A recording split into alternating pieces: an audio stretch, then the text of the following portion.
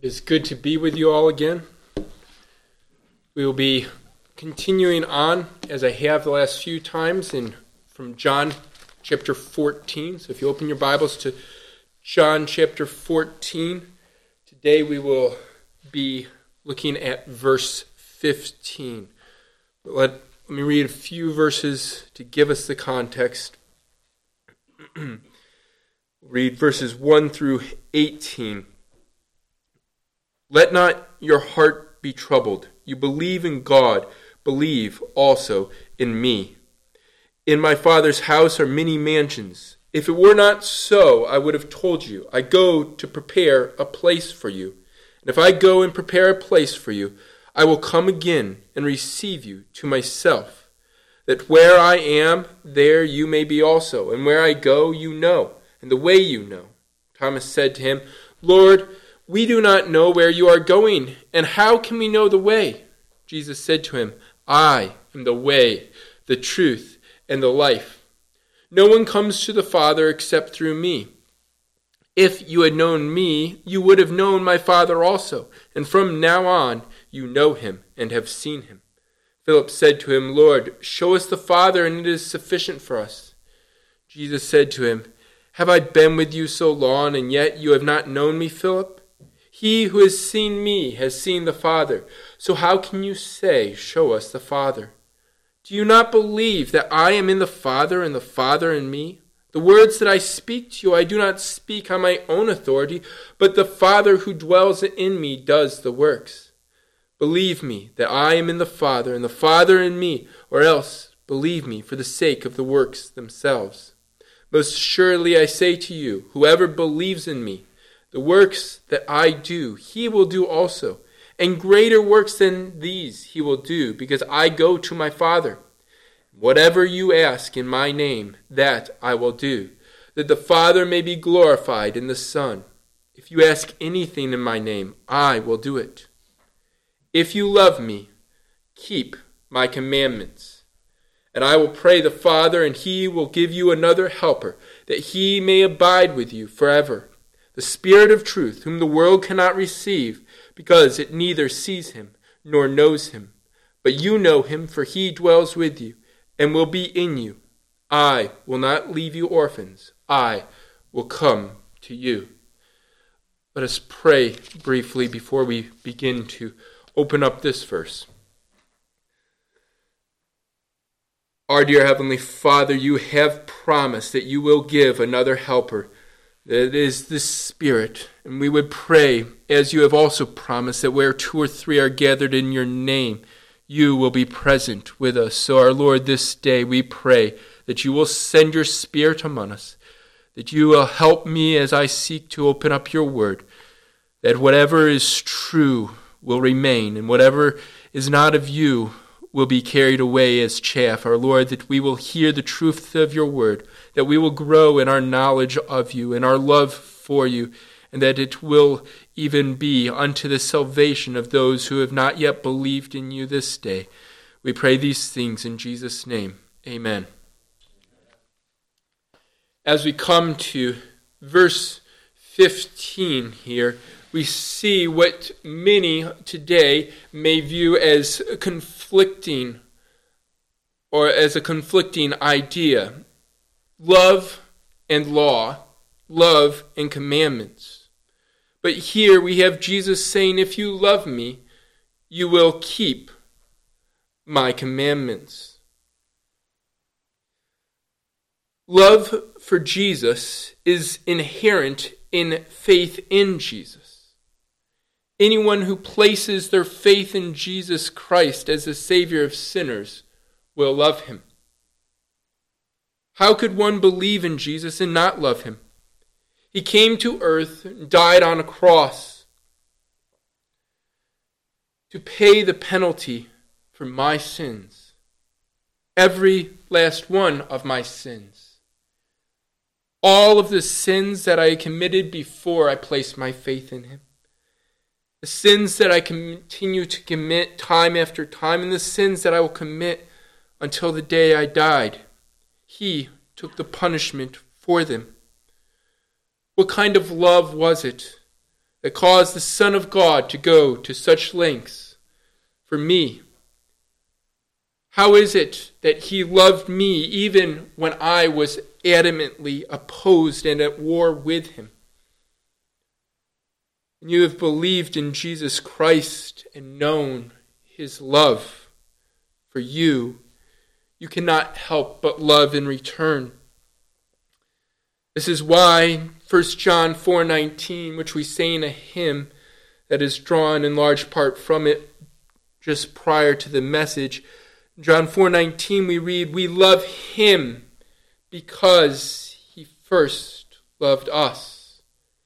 He has loved us with a perfect love.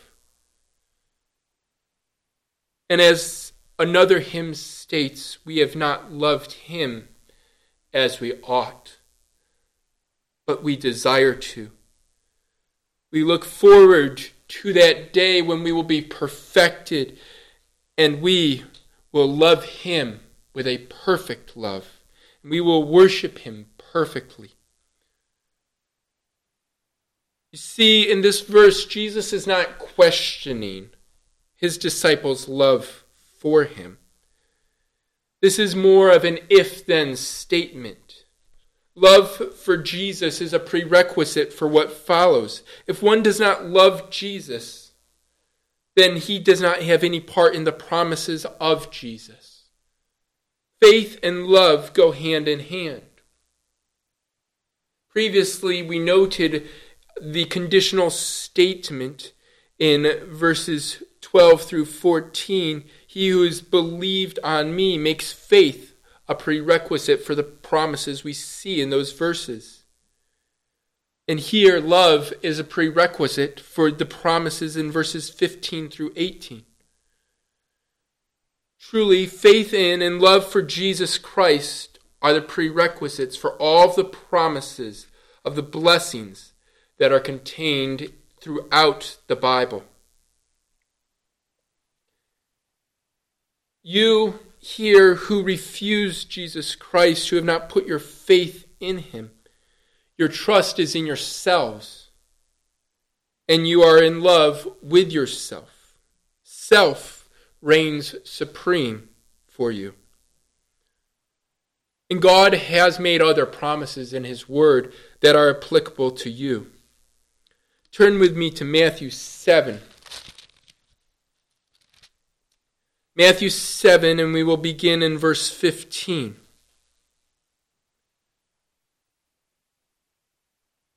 Beware of false prophets who come to you in sheep's clothing, but inwardly they are ravenous wolves. You will know them by their fruits. Do men gather grapes from thorn bushes or figs from thistles? Even so, every good tree bears good fruit, but a bad tree bears bad fruit. A good tree cannot bear good fruit, nor can a bad tree bear good fruit.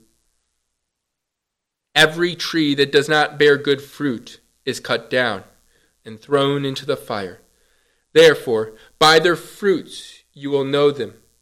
Not everyone who says to me, Lord, Lord, shall enter the kingdom of heaven, but he who does the will of my Father in heaven.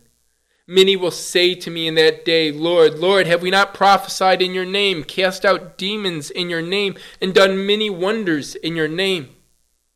And then I will declare to them, I never knew you.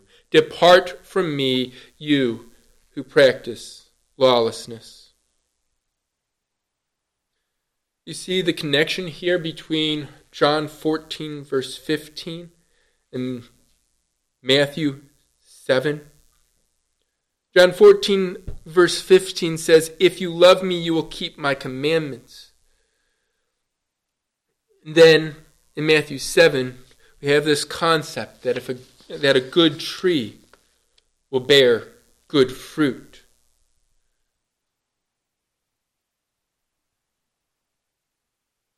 Maybe you sit here today and you say, well, I obey God. I don't worship idols. I don't take the Lord's name in vain. I go to church every Sunday. I haven't killed anyone. go down through the list and you can check all the commandments off.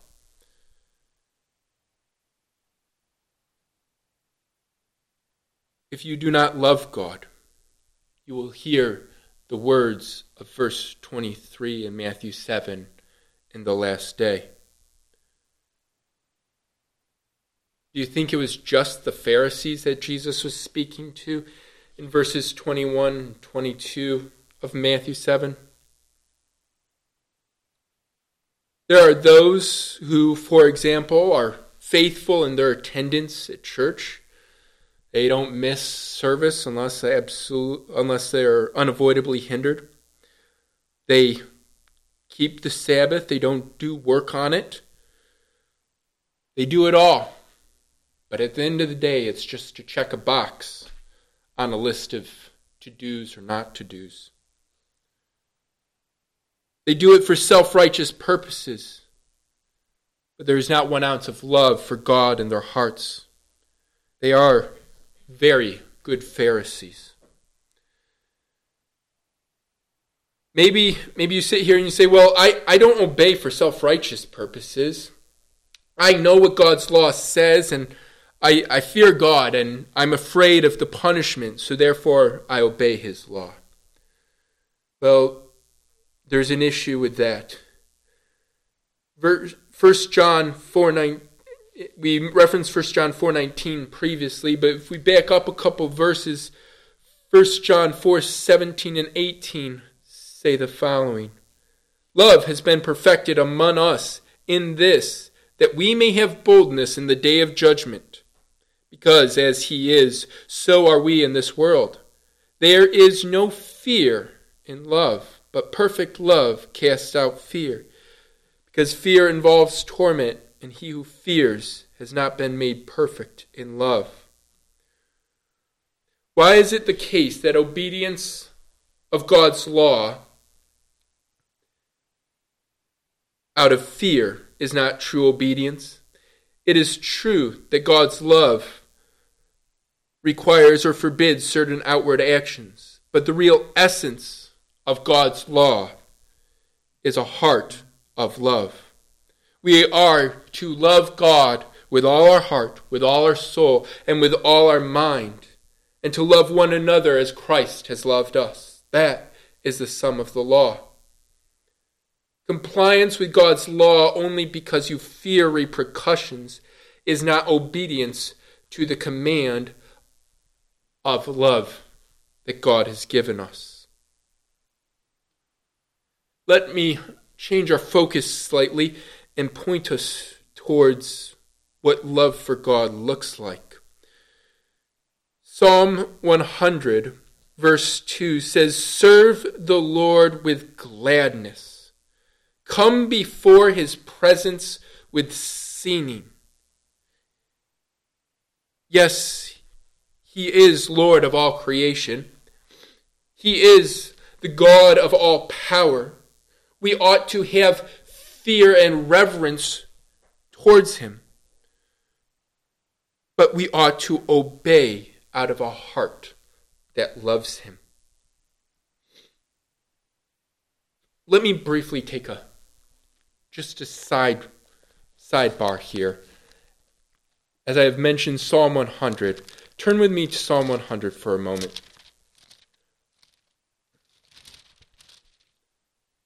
Let me read all 5 verses here. Psalm 100, a psalm of thankfulness. Make a joyful shout to the Lord, all you lands.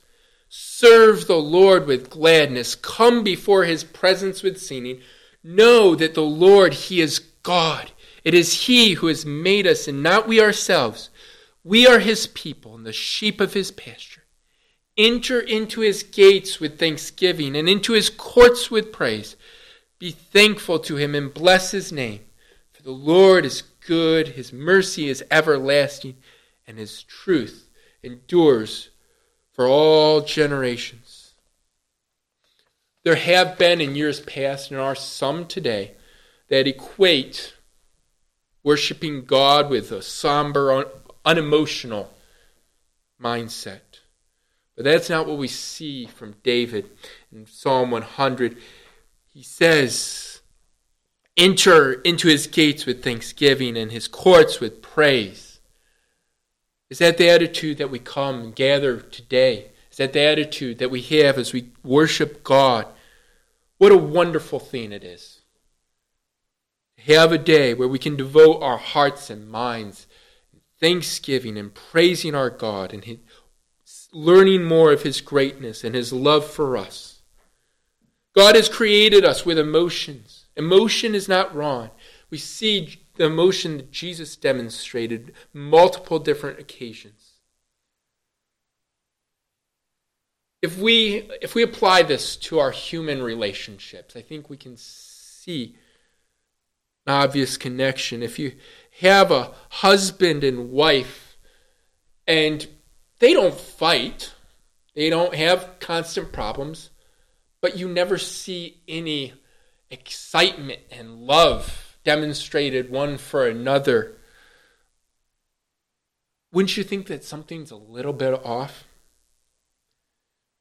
If you had a relationship between parents and kids where maybe dad gets home from a business trip, has been away for a few days, kids are like, oh, hi, Dad.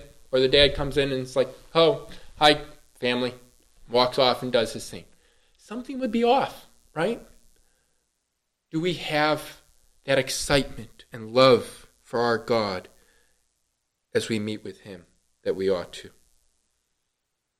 I'm not advocating for some emotional frenzy as you see in certain groups. What I'm saying is that the way we live our lives, the way we gather and worship God, should be conducted in a manner that will cause the world to come to a conclusion that we are those who have love for our Heavenly Father. If we love God, we will keep his commandments. So as we shift to the second half of this verse, we see, and let me pause here to make a note. I'm working out of the New King James, which renders it, keep my commandments. Other versions render it, you will keep my commandments, and I think both are helpful for applications. But note again the connection between love and the law. If you love me, keep my commandments. If you love me, you will keep my commandments. I think it is worthy to note how the world distorts that which is right and good, even when they advocate for it. I am sure we have all seen things where some secular sources suggest that the solution to all of our problems is love. Love everyone. Everyone just needs to love. But this typically also goes hand in hand with you need to be accepting of everyone and what they think and what they feel. There should be no moral absolutes. That is in direct conflict with what we see Jesus say in this verse. The world's idea of love is a very self-centered, man-centered concept of love. Because of this idea that love and law are compatible, say nothing about inherently connected as Jesus sets them before us, that idea is absolutely absurd to the world. And here again we see how flawed the wisdom of man is. Let's take a minute to consider why it is that we will keep his commandments if we love him. First, it is what pleases God and delights him. Isn't it true that if you love somebody, you will seek to do that which they delight in? Whether it be a family member or a friend that you know well. When they have mentioned something that delights them, or you know that there is some behavior that pleases them, don't you look for opportunities to do that which they will appreciate as a demonstration of your love for them? We who are converted, we who have known the love of our God, his great, unmeasurable love, love that we cannot even fully comprehend, will we not endeavor to give our lives to him in some meager form of service and obedience that we can manage? Building on this, if we love God, we will seek to be more like him. We will seek to be like Jesus Christ, to keep God's law as Jesus kept it. Even though we will fall far short of our goal, it is still our goal. How many times do you see a child try to be just like their parents? I think most, if not all children at some time put their shoes in their parents, or put their feet in their parents' shoes, and they try and walk around in them. And it is somewhat comical, and they don't work very well, but yet they are trying to be like their parents.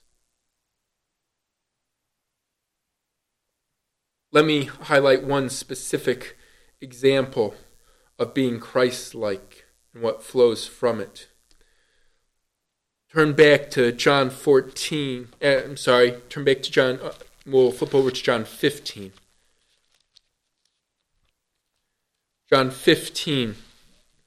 We will read verses 9 and 10.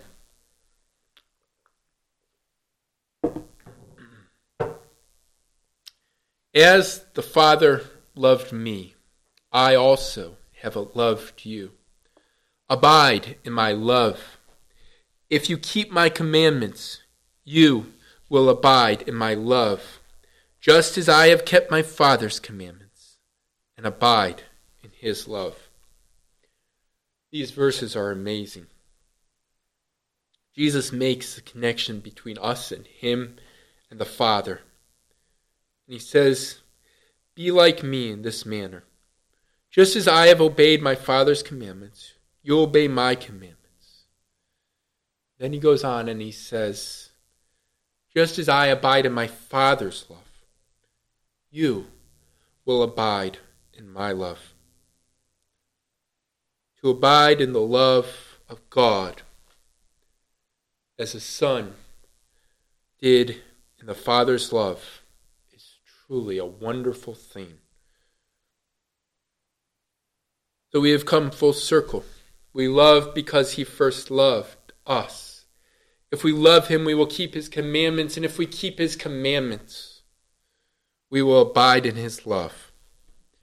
John Gill notes, to such that observe the commandments of Christ, he will continue to make further discoveries of his love, and let them see more clearly and largely what a value he has for them and how much he loves them. As we see more of God's love for us, our love for him will increase.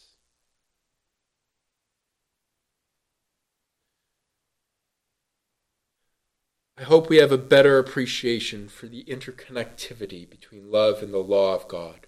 The fact that they are not at odds with one another. Far from it. Final theme that I will note before we move to applications is the connection back to the theme of faith and trust and believing in Jesus that we have in the first part of chapter 14. We believe Jesus, that he is the way, the truth, and the life, then we will also believe that what he commands of us will be in our best interest. What God requires of us is not just some arbitrary list of do's and don'ts. God did not just pick some random list to be a spoil sport and make sure we don't have any fun at all. That which God commands us to do is that which is for our own good. That which God has forbidden is only that which is harmful to us. Those who look at God's law and there are those who look at God's law and scoff at the idea of keeping it. They look at it as oppressive. They see it as that which would prevent them from doing what they want to do. Here we see why unbelievers are referred to as blind. They are consumed with the desires of the flesh. They are consumed with the things of this world. Whatever will provide them with gratification in that moment is what they want. They are incapable of seeing the pain and sorrow that their actions will result in the end. How much happiness do these things end up bringing to people? They may find pleasure in them for a time, but sooner or later that pleasure will fade. They will be left in misery, searching for the next thing that will give them pleasure to take their mind off of their current condition. You think of those people you see in the news who have it all. They have riches. They have money. They can buy whatever they want. They can do whatever they want. How many of those people are happy? How many of those people do you end up hearing about suffering from Great Depression? Because the things of this world do not result in true happiness. You don't have to scroll very far through Facebook to even see what I'm talking about amongst your friends and acquaintances.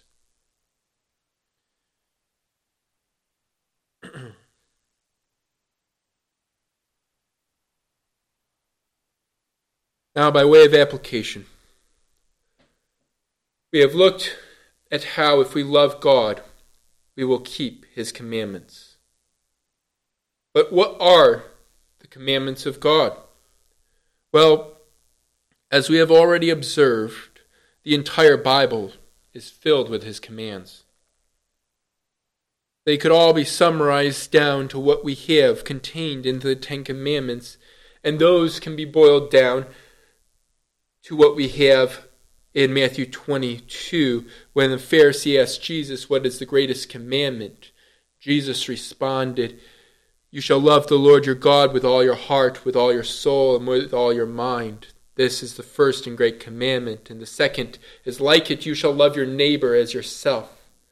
On these two commandments hang all the law and the prophets." We have already noted that if we love God, we will seek to do that which pleases Him, and we will seek to do that which delights Him. Here we see, though, that keeping God's commandments boil down to loving Him and loving our neighbor.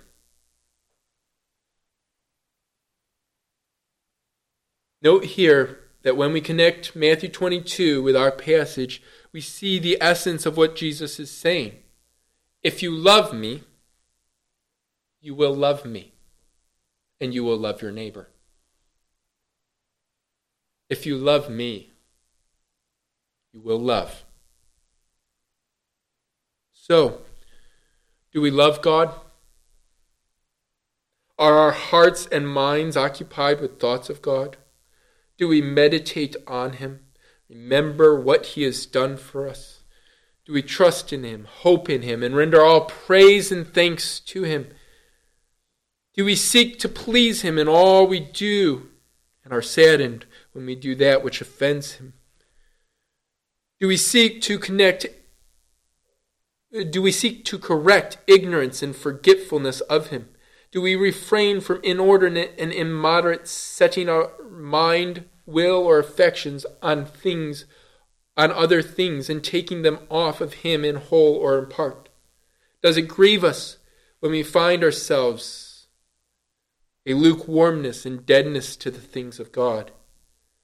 Are we content and patient with that which he does in our lives, even when it is not what we would choose. That list of questions is not original to me.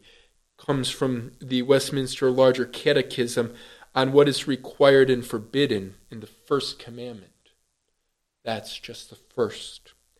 I would recommend the exercise in looking at the Larger Catechism and what it requires and forbids for all the Ten Commandments. The list is lengthy, and it will remind us of how far short we fall of God in our obedience to him.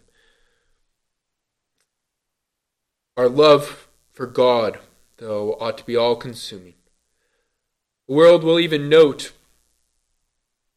when a person is inordinately consumed with something. We would typically use the word obsessed. That person is obsessed with sports. That person is obsessed with fashion. That person is obsessed with, you fill in the blank. And the world recognizes that there are degrees to which obsessions can be very unhealthy.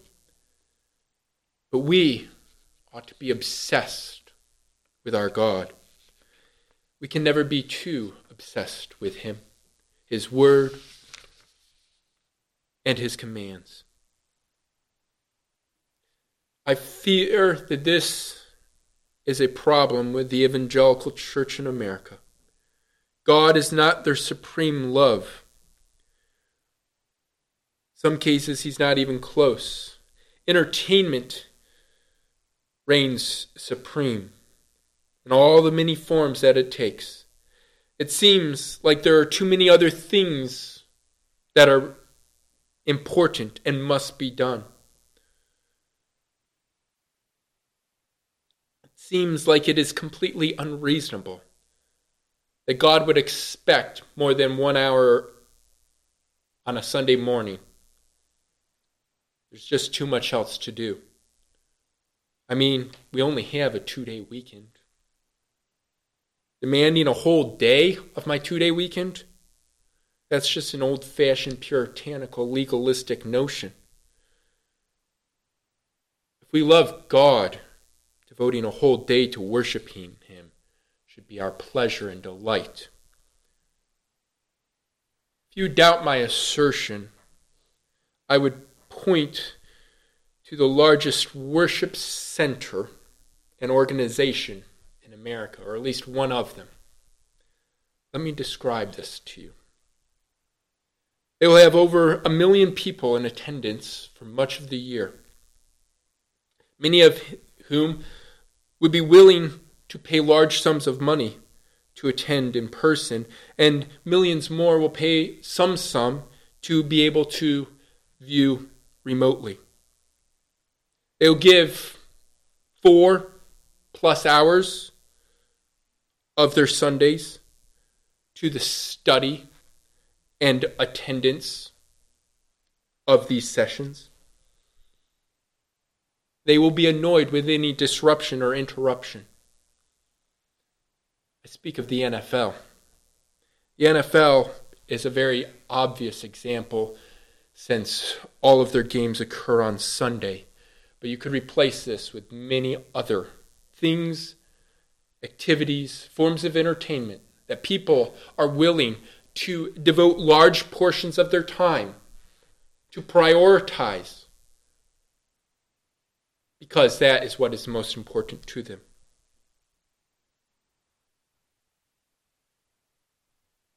People are willing to devote countless hours and dollars with no commandment to multiple things.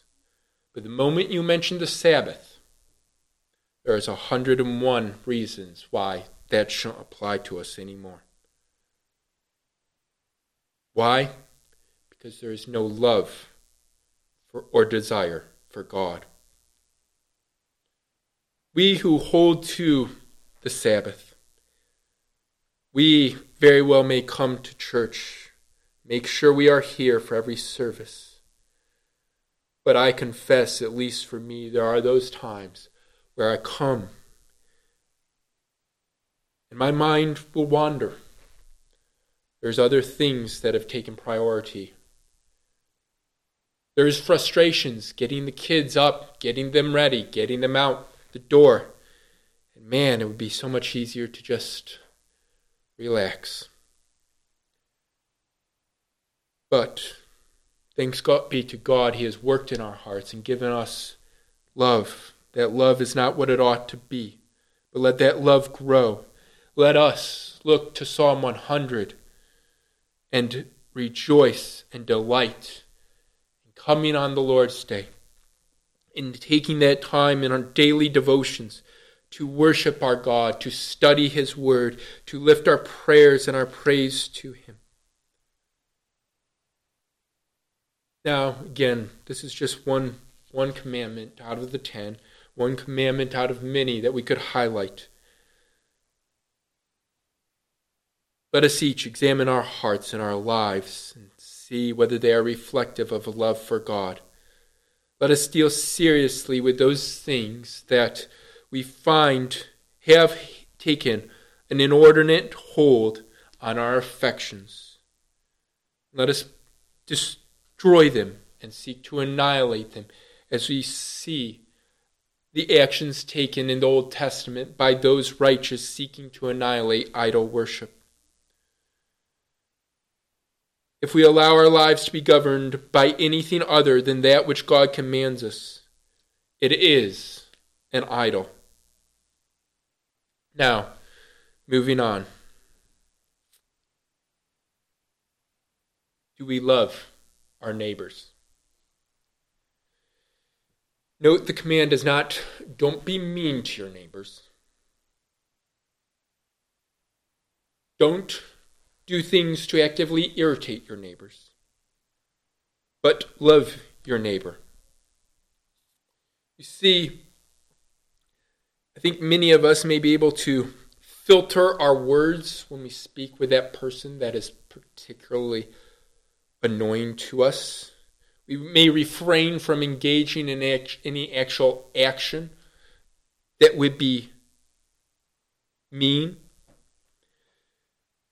But do we love them? And at least for me, there's a couple faces that pop into my mind when I speak of that. That person is just really hard to love. Do they really have to fall into that category of my neighbor?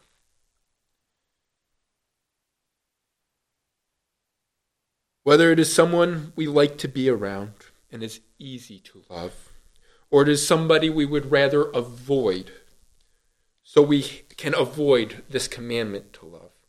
This is what God has commanded of us. Someone does us wrong. Are we long-suffering? Do we look at the wrong that was done to us and view it as a small thing compared to the sin that we have committed against our God?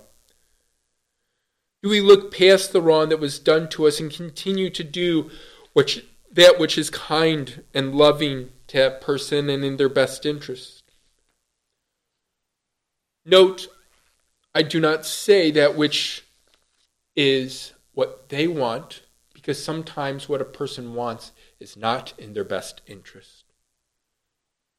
Sometimes loving a person will mean reporting or addressing the wrong that was done, because we know that if they continue to do it, it will only be to their own hurt. Such actions, though, should not be rooted in a vindictive or vengeful heart, but a heart of love that truly desires what is best for the person. Do we think the best of others, or are we always assuming the worst intentions and motives? If we think the best of others and put as charitable a viewpoint on their actions as possible, we will be more inclined to be loving toward them. If we love our neighbor, we will not be those that are set off by the smallest irritation or annoyance. In considering our love for our neighbors, we must look at the example we are to follow, our Savior, Jesus Christ. Who did Christ love, and to what degree? Turn to Luke 7.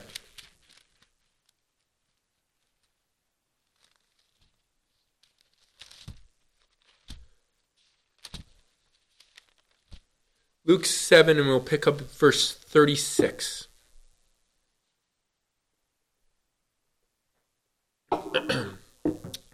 Luke 7:36. Then one of the Pharisees asked him to eat with him. And he went to the Pharisee's house and sat down to eat. And behold, a woman in the city, who was a sinner, when she knew that Jesus sat at the table in the Pharisee's house, brought an alabaster flask of fragrant oil and stood at his feet behind him, weeping. She began to wash his feet with her tears and wiped them with the hair of her head. And she kissed his feet and anointed them with the fragrant oil. Now when the Pharisee who had invited him saw this, he spoke to himself, saying, This man, if he were a prophet, would know who and what manner of woman this is who is touching him. For she is a sinner. And Jesus answered and said to him, Simon, I have something to say to you. So he said, Teacher, say it.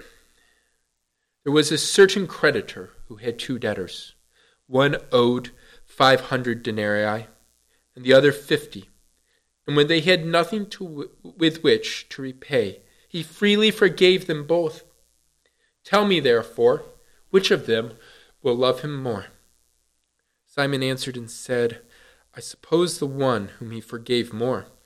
And he said to him, You have rightly judged. Then he turned to the woman and said to Simon, Do you see this woman? I entered your house.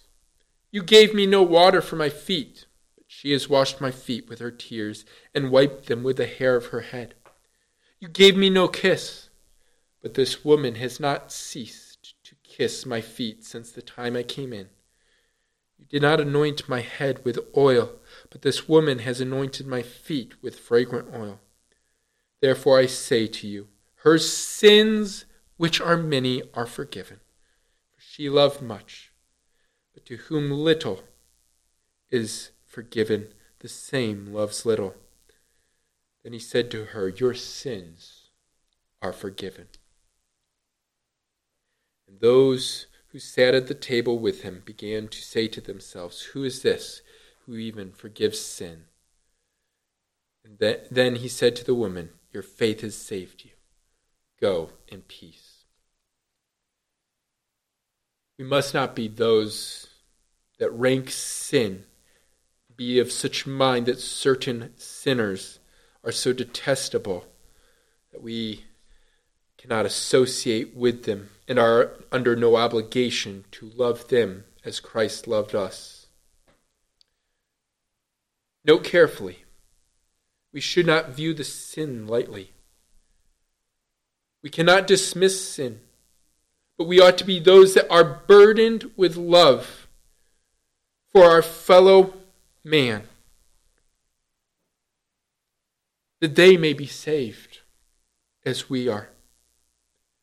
They may, like the woman in Luke 7, weep over how great their sin was and how great a Savior Jesus Christ is. Jesus associated with and preached to tax collectors, Samaritans, sinners. The Pharisees would seek to avoid all interactions with these that were in need of hearing the truth of God's word.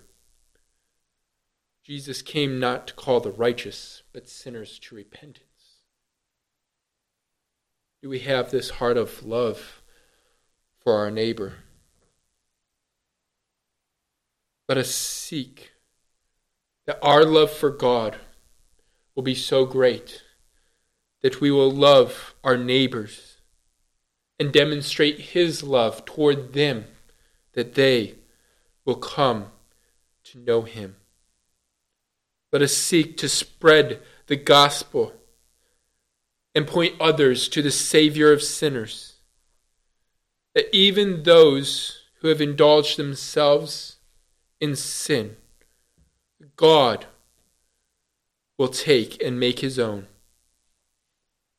Those that Satan has in his grasp will come to be those that gladly own the title of a bondservant of Jesus Christ, though it may cost them everything. If you are here and you are not converted today, look at the woman in Luke 7. Jesus said to her, "Your faith has saved you. Go in peace." It does not matter what sins you have committed. It does not matter how long you have refused Christ. You may be the chief of sinners. You may have committed sins that this world was revolted by. But if you put your faith in Jesus Christ, He will save you. Let us pray.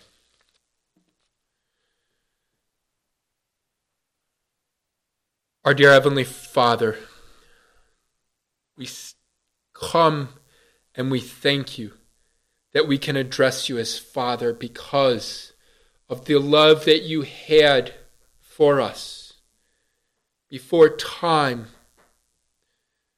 the love that you declared in the garden to Adam and Eve when you promised the seed of the woman would crush the serpent's head, the love that you had when you and your Son conceived the plan of salvation for us that required him to die on the cross for us. The greatest demonstration of love this world has ever known. And our Lord, we would pray that as we study your word, that we will come to see more of this love, this eternal love that we as mankind can hardly comprehend. Our Lord, that as we grow in our love for you, that we will grow in our obedience for you, that we will grow more in our love for you as we know more of you and what you would require of us, and the goodness and rightness of your commands, how you only do that which is for our own good. Our Lord, what a great God we serve and worship. What a great Savior we have. We would pray that this day, many, this place and throughout the world, will come to know him as their Savior and will taste of love and joy and happiness that can only be found in him for the first time in their lives. We would pray blessing on the remainder of this day. We pray all these things in Jesus' name. Amen.